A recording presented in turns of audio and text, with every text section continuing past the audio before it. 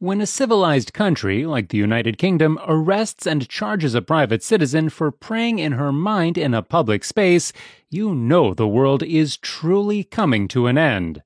What are you here for today? Physically, I'm just standing here. Okay. Why here of all places? I know you don't live nearby. But this is an abortion centre. You praying? I might be praying in my head, not out loud.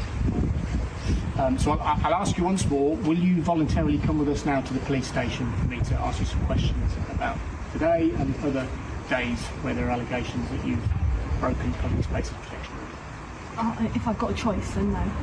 Okay, well then you're under arrest on suspicion of failing to comply with the public spaces protection order.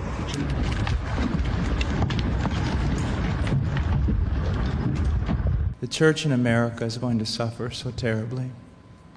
And we laugh now, but they will come after us. They will come after our children. They will close the net around us while we are playing soccer mom and soccer dad, while we are arguing over so many little things and mesmerized by so many trinkets. The net even now is closing around you and your children and your grandchildren, and it does not cause you to fear. You will be isolated from society, as has already happened. Anyone who tries to run for office who actually believes the Bible will be considered a lunatic until finally we are silenced. We will be called things that we're not and persecuted not for being followers of Christ, but for being radical fundamentalists who do not know the true way of Christ, which of course is love and tolerance. You'll go down as the greatest bigots and haters of mankind in history. Be sure to stick around until the end, as we will show you how perversive Christian persecution has become in many parts of the world, including the United States, and what you must do now to prepare for and survive persecution. Public Spaces Protection Order. Isabel Vaughan Spruce joins us tonight. Isabel, thank you so much for coming on. So this order is designed, the law is designed to protect public spaces from praying? Well, maybe if I could give a bit of a background to this. So for 20 years or around that, I've been going outside abortion centres and praying there and offering help to women. I know, well over 100 women who've accepted our help and continued their pregnancies. But in September this year, the local council in Birmingham brought in this censorship zone, this PSPO. Formerly, these were used for dog fouling and drunken behaviour and things like that, but they're now popping up around the country surrounding abortion centres, and they ban behaviour like protesting, but it also names prayer and counselling as forms of protesting. And so 4 times I went and stood near the closed abortion centre and silently prayed there. And as you can see, the police came and asked me if I was protesting, which I wasn't. They asked me if I was praying, and I said I might be silently praying. I was arrested, I was searched, I was locked in a cell, I was then interviewed or interrogated, however you'd like to see it, during which I was quizzed about what I was praying about. I was then released on bail and then subsequently charged on 4 counts of protesting and engaging in an act intimidating of service users. So I now stand on trial on February the 2nd, supported by ADF UK, really for freedom of thought. When does praying in one's mind amount to protesting and intimidating service users? Obviously, when they can't find any wrongdoing, they come up with lies. Isn't that indicative of a morally corrupt society? How did the United Kingdom get to this point? A nation that produced renowned Protestant reformers such as William Tyndale, Thomas Cranmer, Thomas Cromwell, Hugh Latimer, and Nicholas Ridley. If you're arresting people for praying, you are committing an act of evil. It's not a close call at all. There's sort of no debate about that. We couldn't agree more. There is nothing more evil than arresting someone, not for publicly praying, but simply saying a prayer in her mind. Please join us in our fight for the truth. Please share our videos, subscribe, like, and comment. We appreciate your help. Persecution is different than just plain old suffering or just plain old death. Persecution is a suffering that we endure at the hands of our adversary, specifically because of his hatred of our Lord and Master and Savior, Jesus Christ. And what that means is, while suffering is something that is inevitable and every man will suffer, it's not so with persecution. Persecution can be avoided. All you have to do is compromise.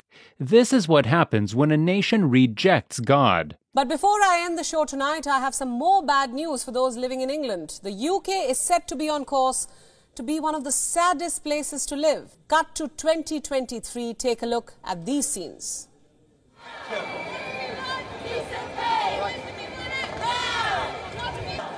There is anger on the streets of London. There is frustration, there is acrimony.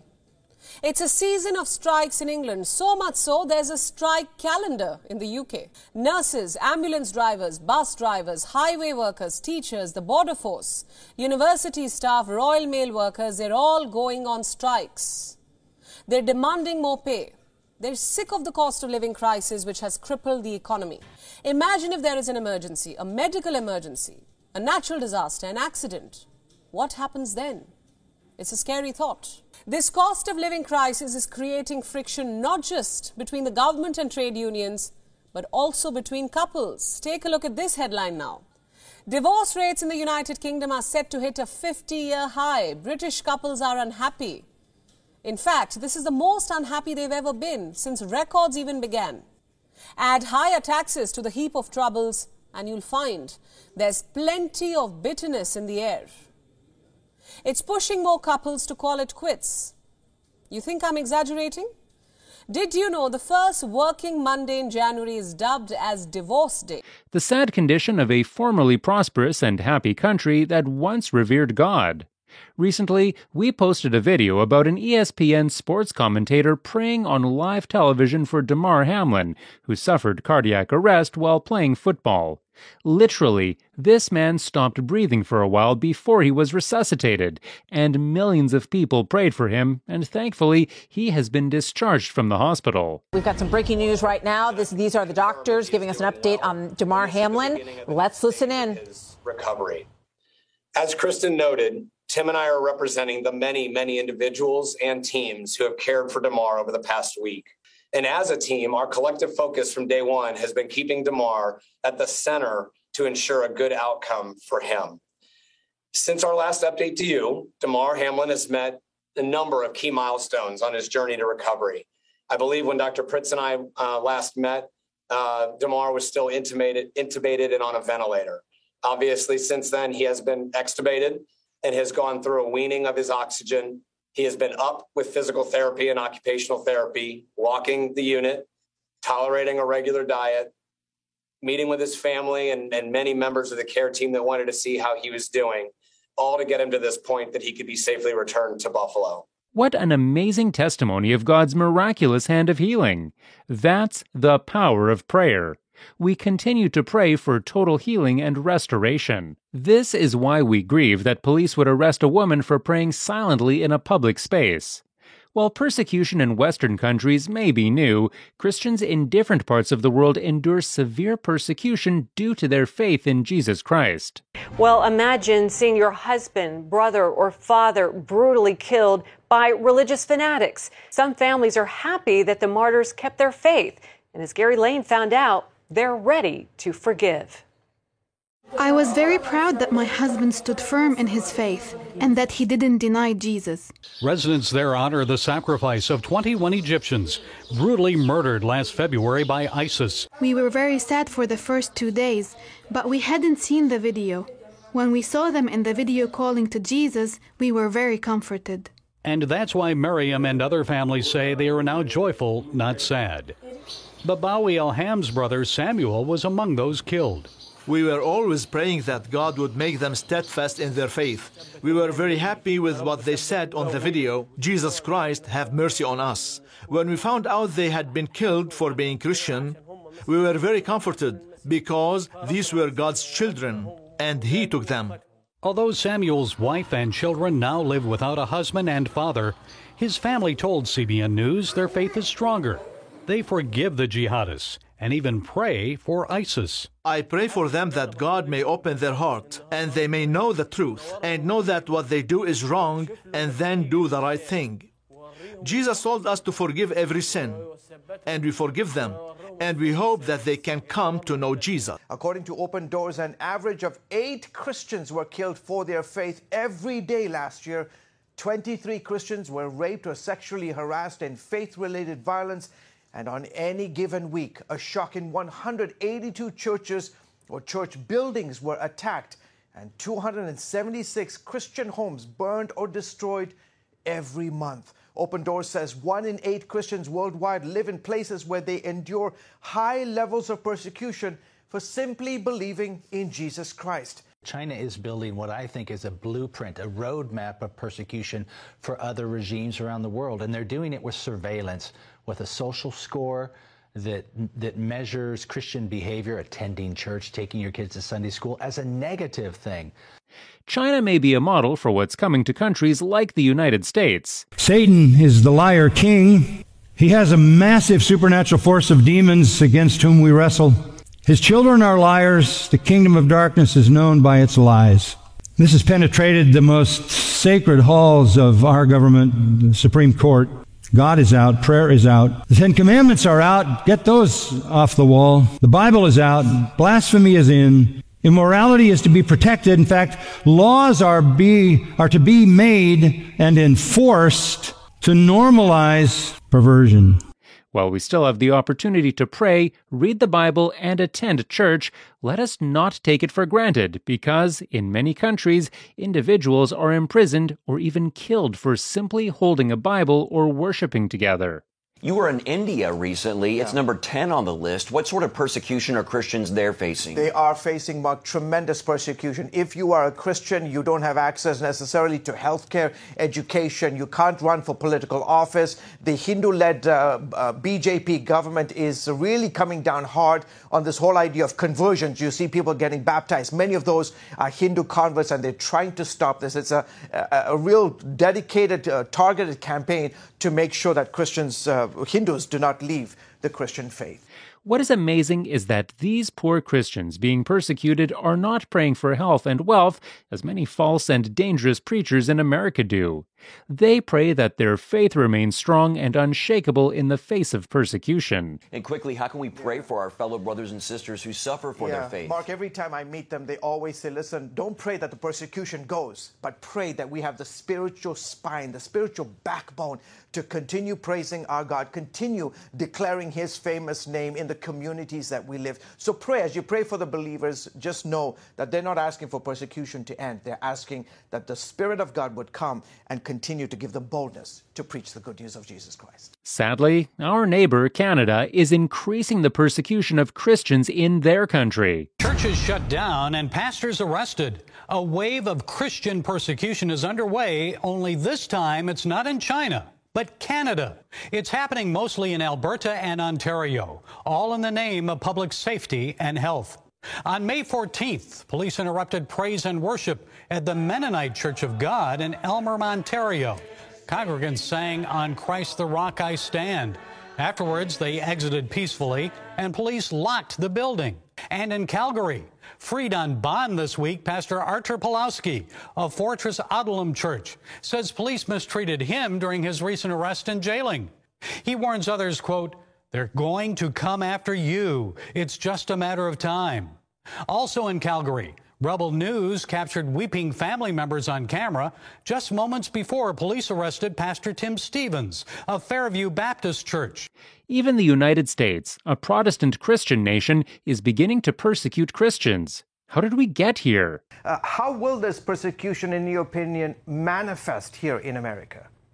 So one is in silencing, marginalizing, shaming, canceling people. And I think a big issue in the future for us is going to be communication, how we get our message out to other Christians, to non-believers also.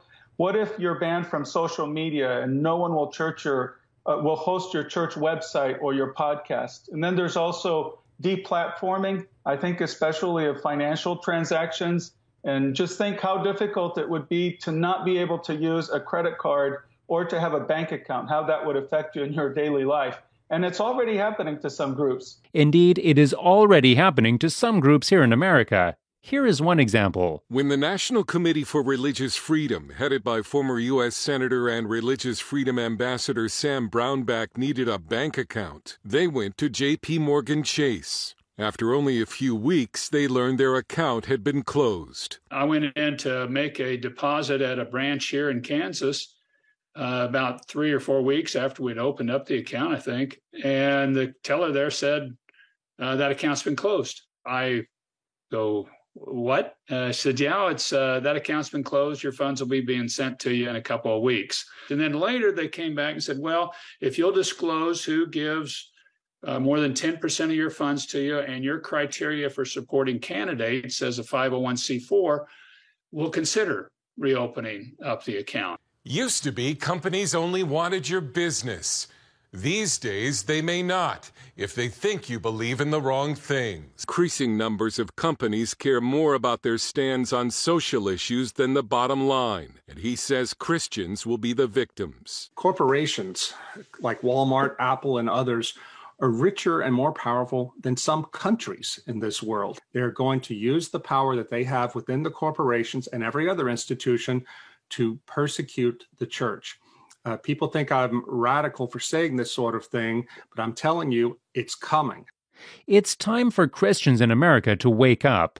We've been distracted for too long, fighting over secondary issues, craving false doctrines that tickle our ears but poison our spirit, and desiring to look like, be like, and enjoy the corrupt pleasures of the fallen world. It's very easy to see how changing worldviews, changing ideas, and changing laws in the West could easily and very quickly lead to the persecution of Christians. Although experiencing persecution can be scary and painful, it draws us closer to God because He's the only one to lean on and draw strength from. Fellow believers in Jesus Christ, let us persevere.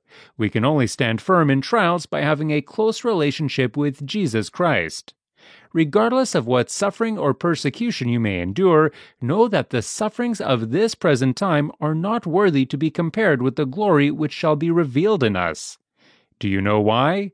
Eye hath not seen, nor ear heard, neither have entered into the heart of man the things which God hath prepared for them that love Him. 1 Corinthians 2, verse 9. Persecution is always meant for evil, but God always means it for good. And is it not better to suffer in this life, to have an extra weight of glory in heaven? You must settle this in your mind. This is the one thing I want to say over and over. Do not believe. Down through history, you have a wrong idea of martyrdom and persecution. You think that these men were persecuted and martyred for their sincere faith in Jesus Christ. That was the real reason, but no one heard that publicly. They were martyred, and they were persecuted as enemies of the state, as child molesters, as bigots, as narrow-minded, stupid people who had fallen for a ruse and can contribute nothing to society. Your suffering will not be noble. So your mind must be filled with the Word of God when all people persecute you and turn on you. May the Lord keep you and strengthen you to endure and overcome any persecution you might endure now or in the future because of your faith in Jesus Christ. Amen.